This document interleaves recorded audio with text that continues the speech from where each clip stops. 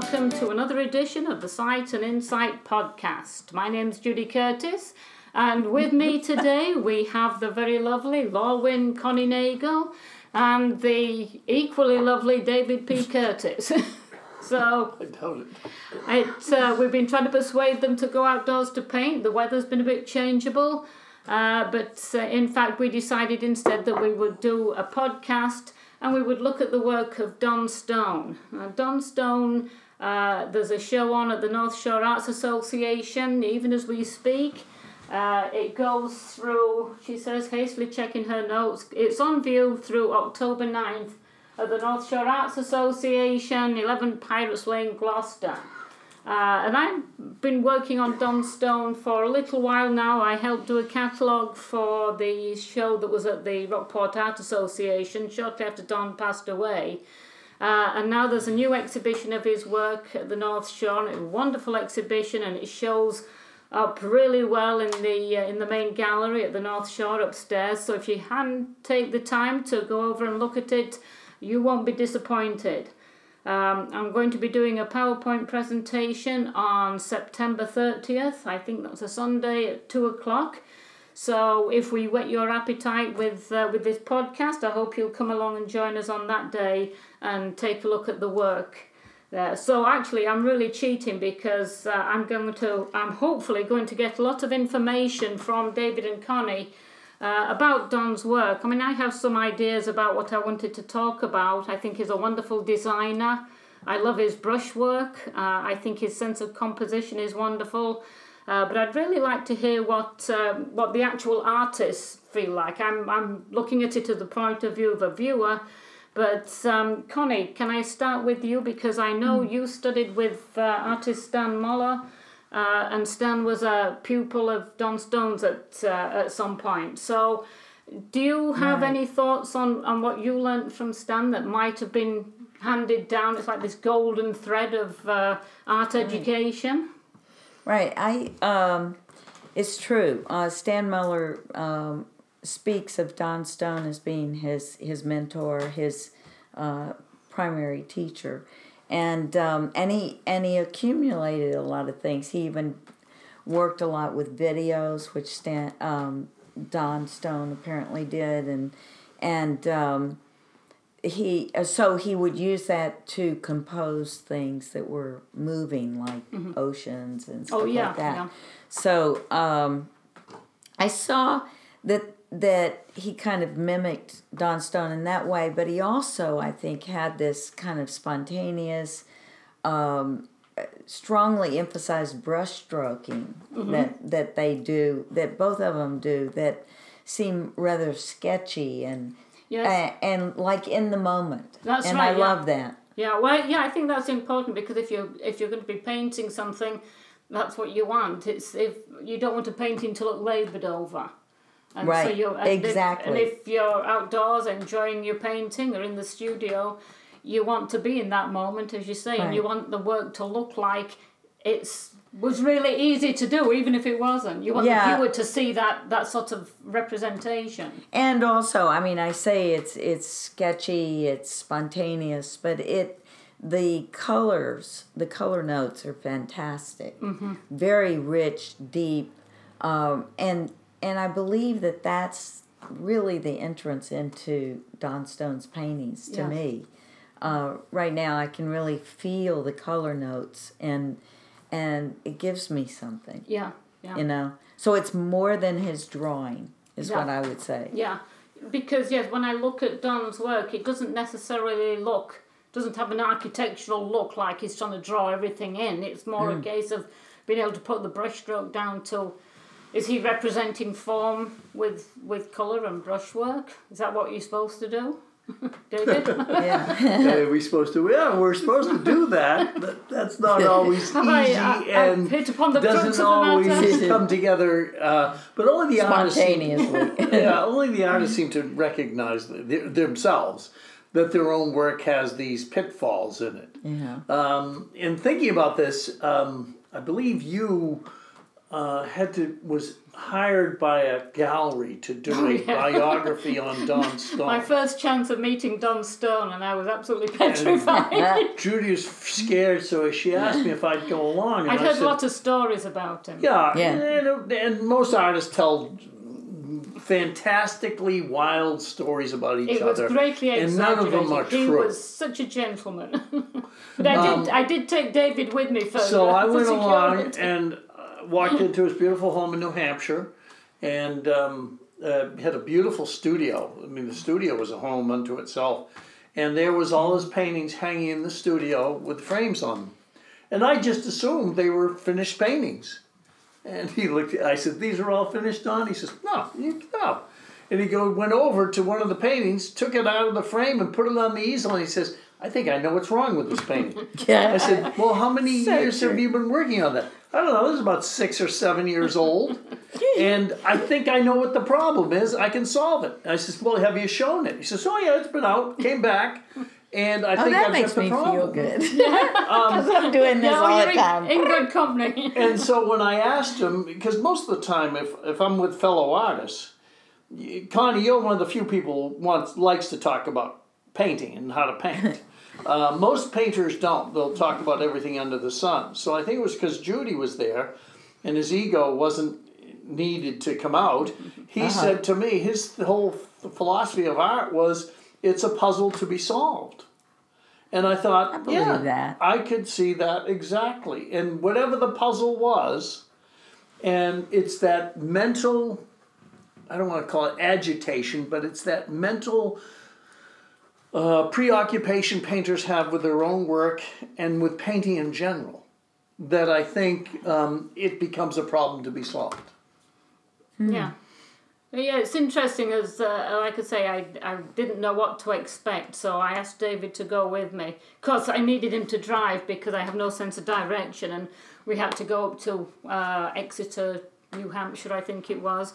But it was really interesting hearing Don talk, and I was glad David was there because I think as the artist in Don Stone was talking to the artist David, and therefore it was something different to talking to somebody who's going to be writing about you.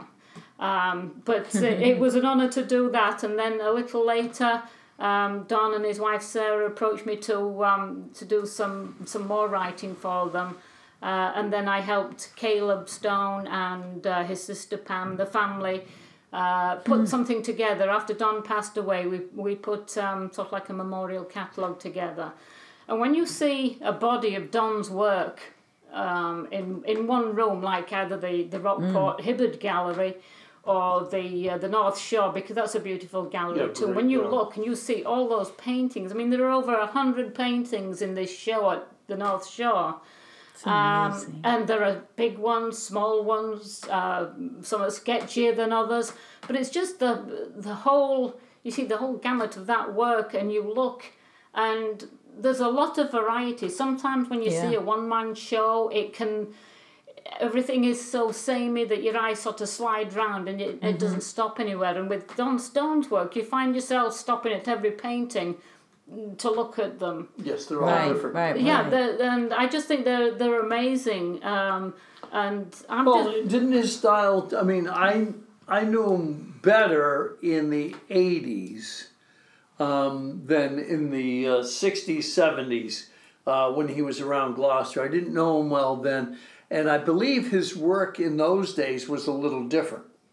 Yeah, I think it was mostly watercolors. It went through several different permeations. I mean, his background was that he was actually doing, he was doing art at Gloucester High School. I think he studied with your Uncle Howard. And then after high school, he went to, was it Vesper George?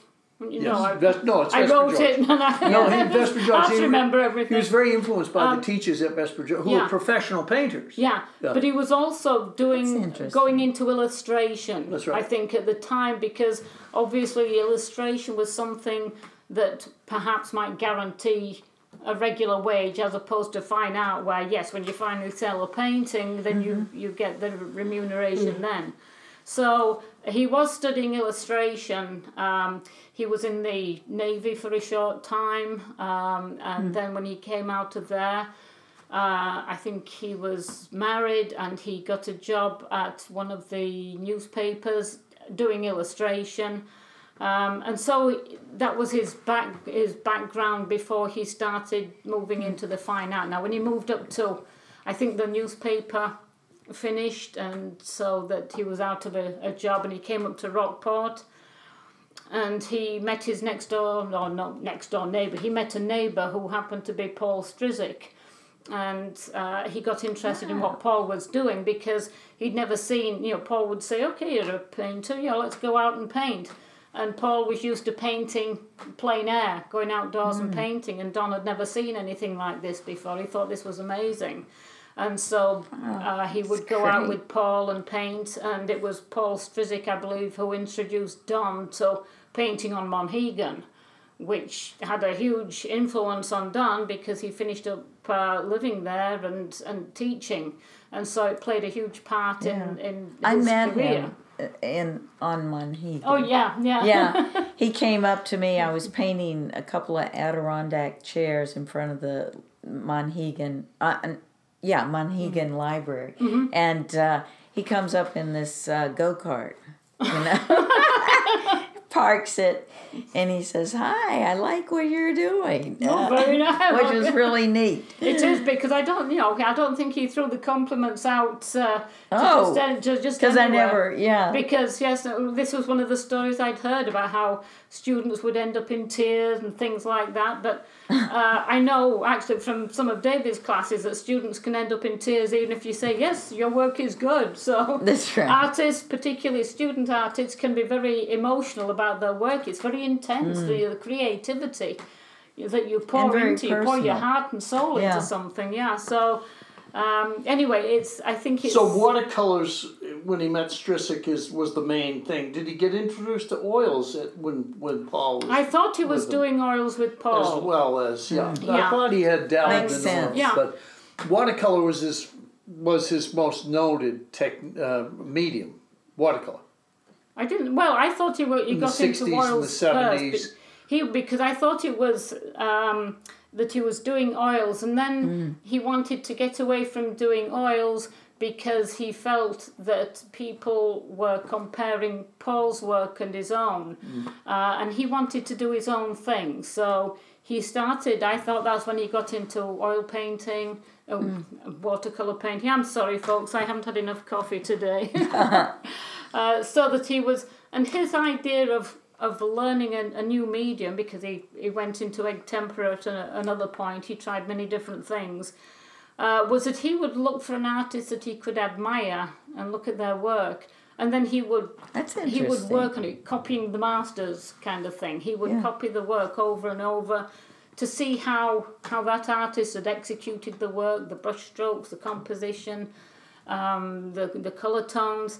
And he would do that constantly until he felt that he was comfortable with that kind of medium, and then he would sort of do his own compositions. And because he was telling me during an interview that although he would do all these copies, he didn't sell those copies. They were copies for his own personal use to learn how another artist had done something, and then he would come back to doing his own thing. And he did some really nice things.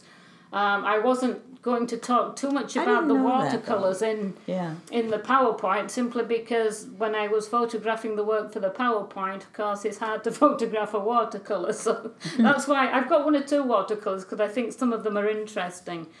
And I'll be talking about a lot of the paintings that are actually in the show, so do go along and see them. They're a wonderful selection. There's also one or two that I was looking for that were either from the previous exhibition at Rockport or from other galleries that have shown his work, because I think a lot of these paintings just show a very unusual sense of what he would do for a design or a composition. I was just trying to find one.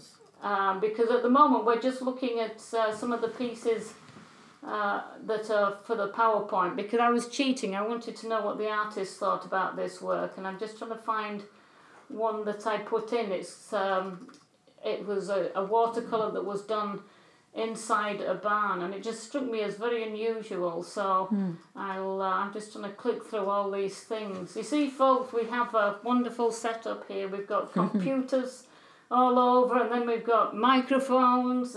You wouldn't believe the high technology that we're dealing with. Oh, here it is.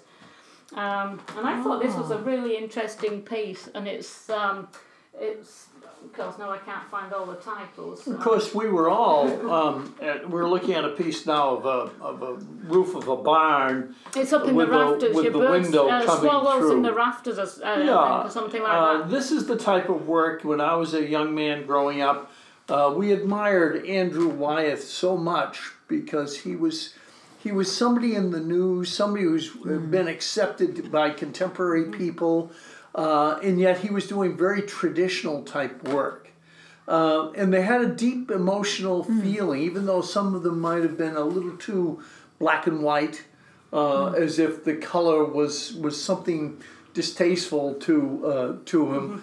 I never met Andrew Wyeth, so I don't know, but I think that he influenced a lot of people. I think his son, Jamie, influenced me when I was in high school, and to see his progress as a painter and what he was doing as a painter.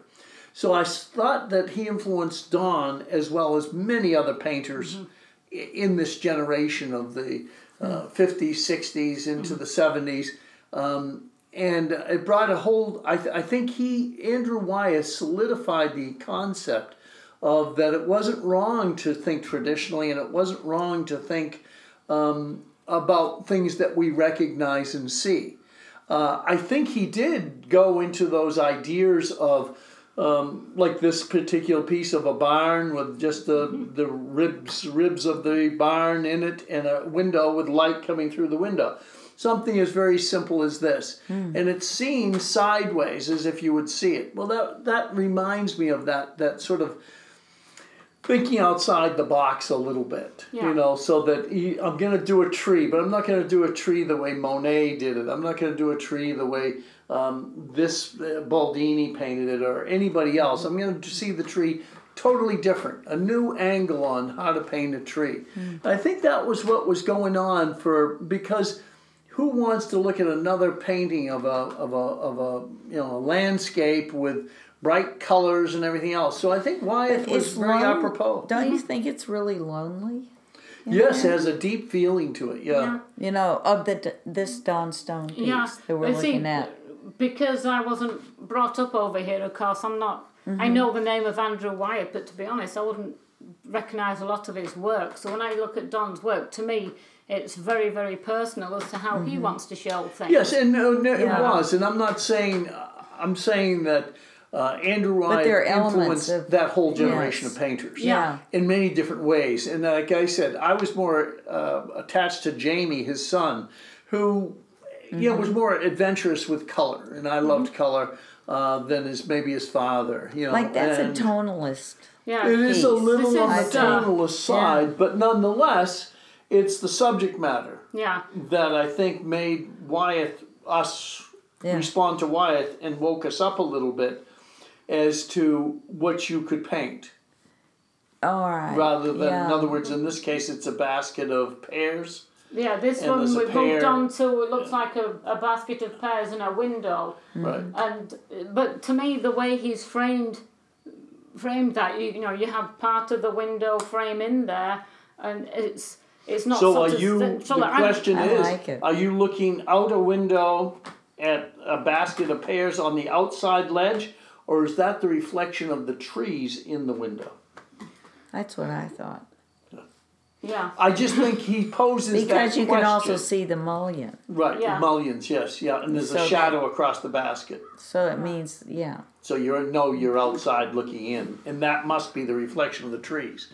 We also got into a little discussion, Connie and I, about brush strokes, and the looseness of the brush strokes was part of the lost and found in these paintings, I think. So I think he's just able to, there is a lot of nice brushwork in those. Here we have one called The Last Flight, and it shows a big headlands covered in what looks like snow. I think this is probably Monhegan, and of course Monhegan influenced a huge amount of Don's work simply because this is what he was painting, the coastline at all times of the year, and Monhegan have more cliffs, than it looks more like rockier cliffs, and around here you're going to get sand dunes and flatter, Bass Rocks is not a high cliff like I'm used to in Wales or Cornwall, something like that. I think that Monhegan is a desirable spot because it has everything. Yeah. It has the cliffs, it has these like what they call cathedral forested place, and then it has these beaches and lobster coves and I mean, it's just amazing. It is, yeah. So I think this is why Don was attracted to it. He would go up there with Paul, and then eventually he moved up there. And I believe he was friendly with Philip Shoemaker, who was a marine artist. And so there were a number of things that attracted him there. And of course, he got very friendly with a lot of the fishermen who would, take him out on the lobster boats. But as you mentioned, Connie, he built up a large video library of seeing the ocean in movement, particularly in storms. And this was something he commented to me about was, when the seas are that heavy, you can't stand there and paint them. Yeah, exactly. But so you have to go and you have to watch what they're doing, try and remember it. And it was the advent of the movie camera. Yeah. And I know David's dad Roger would there'd be a hurricane coming in, the heavy seas, and he'd take the boys out to go on the back shore to have a look. Nowadays, the police won't let you out there if there's any bad weather. No, they close the road. The police are aware of stupid people doing stupid things. So. But back then, of course, they'd go out there and David's father would stand there and just look at the ocean, and obviously he was trying to memorise how it would look so that then he could come back home and do these beautiful seascapes. In Don's case, he was taking advantage of all this modern technology of the movie camera so that he could sit in the comfort of his home or the studio and watch these over and over to get the idea of the anatomy of a wave and the colour. And so it was something that I thought was interesting. Actually, it's extraordinary because he's studying it. Yeah, and he's getting it in detail. And just to use, I think about it, some people discourage photographs and all that. Yeah. But he was studying something that would then allow him to spontaneously put that into the painting. Yeah, well, I suppose it's not moving water is probably easier to look at and be influenced by perhaps than just a flat photograph, a still photograph of a wave breaking or something like that. Right. But then I've never had to paint it like that, so I could be wrong. So I think it's... I think it's a great idea. I mean, why not take full advantage of any technology you have today to help you to remember something that's a momentary moment in time. And I think Don was wonderful at this. We're looking at now a wonderful piece of three fishermen just doing their work on board a boat, concentrating. They're all embedded in their own thinking. Wonderful design, wonderful feeling of what's in focus, what's out of focus, what's important, what's not important. Beautifully done. And is this illustrative or is it fine art? Well, I think in America's history, if Winslow Homer is considered an illustrator, he certainly broke out of those barriers of illustration being lesser than fine art. And I think it is somewhat illustrative, don't you think? A little bit. A little bit, but he takes it beyond illustration. I think Americans... It's design. Yeah, it is. I think his design, the number of pieces I've seen where he's got people who are moving out of the the painting. It's very Degas-like. You don't have to have everything in the painting because just this is what's in the frame, but you know that just because you can't see the legs of these people, you know they've got them. Yeah, right. He's trying to get the swell and the movement of the boat. I just think it's I think he does a good job at over a quarter of the painting is just taken up with the sail.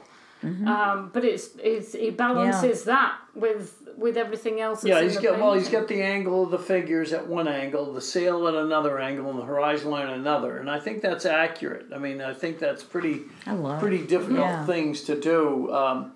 And I think he's just, making a statement about, what modern life is going on. It's not much difference from this life of a fisherman than it was in 1930. Except, obviously they would know maybe a storm was coming or not coming. Yeah, he's depicting a time. Yeah. And the interesting thing is, because we know Don went from, if it's oils and watercolor, then he goes into gouache. Do you have gouaches in the show? It's, I'm not sure if it's... Is the figure walking through the field, this one? This one is called Bittersweet. Not gouache. No, it's egg tempera. Egg tempera, that's what I meant, sorry. And I think it's probably the only piece in the show that's not for sale. I think this has always been a favourite to the family. Right. And it just depicts a girl walking through this field. I think it's very striking. Very Maine. Yeah, I mean, maybe I've heard people say that this is very sort of Andrew Wyeth-y. But well, I mean, like I said, I don't have that. I think there were comparison. so many painters that were influenced by this, and I don't think there's anything wrong with being influenced by a painter like Andrew Wyeth and the stature that he had. I think also too it changed our ideas about composition. Yeah. That there was nothing wrong with telling a story. Yeah. And that's very illustrative, It is, I mean, in nature model, to tell stories. Yeah, the model has her back to us. It's not something where you have to see the figure, the full face or anything like that. She's doing her own thing. She's walking in, but I just think the texture that she gets in this meadow, I think is beautiful. I know, I love that. And you could say that these paintings were of a new era. And I don't think there's anything wrong. I think at the time we might have said, oh, they're just copying so-and-so, or they're just copying Groupie, or they're just copying Kurt. It doesn't make any difference in the end when you start seeing and looking back, because it's a part of time. And if it's a big movement, and I think that was a big movement in the 60s, sort of like back to nature movement. The hippies wanted to build a cabin in the woods and live there the rest of their lives, grow their own food. You thought this was similar to that? Well, I thought it was similar in the sense that craftsmanship was important to them. Right. It wasn't just the idea of building a house in the woods and make your own, stand up and make your own vegetable garden and things like that. The craftsmanship of everything right around the time of the 60s started meaning more. I saw a line of kids studying with my teacher. Nobody wanted to study with them. It was me and two others, and nobody else was even trying to get into the school. By 1972, there was a line so long of people who wanted to figure out, how do you do this? How do you make an oil painting? So I think all that craft of painting became rekindled in the 60s, and through Andrew Wyeth and through the Wyeth family. I think was very major player. And then other people just played off of it, interpreted, because eventually Don leaves egg tempera, I think, and goes back to oils with a different style. Yeah, it is. You can look at his work, and as I say, when you see a whole body of it together, you really see how talented he was to be able to do so many different mediums, so many different subjects. I really think he was underrated at times because people were so busy thinking, well, it's like Wyeth, it's like Strizik. In actual fact, it was like Don Stone, and he did some beautiful work. Can't believe we've come to almost the end of the half hour there. So, any last thoughts from you, Well, Connie? I just want to remind everybody on the 30th of September, there will be a great day at the North Shore. Judy will be doing a PowerPoint. The day before, we three with a brush, Connie, Lorwen, Connie Nagel, Tommy Heinsohn, and myself, David Curtis, are all showing together at Connie's house in Kittery Point. And, I think if you request an invitation, we'll be happy to send it to you. And if you want any further information on that, why don't you check out the latest edition of the American Art Review. It features an article on Don Stone Comes Home with some beautiful illustrations and some very erudite information from myself with all the details and the facts that I forgot today. And there's also an ad in there about the Three with a Brush show. So if you need further information, either check out the website or check out the American Art Review. So we hope you've enjoyed this. We hope you'll join us for another episode next week. And in the meantime, don't forget, hit that follow button and you won't miss another episode. Very important, because we know how much you enjoy listening to we three getting around the microphone here and fumbling our way through another 30 minutes. But it's interesting. Art is something very special that we should enjoy. And for me, I get so much information out of listening to David and Connie talking about the actual creating of an oil painting or a plein air painting or whatever you're doing. It's something so necessary today, and we should all have a go at it. And if we can't paint ourselves, we should go out there and buy one. So don't forget to check us out next week. And in the meantime, have a great week. Thanks for listening.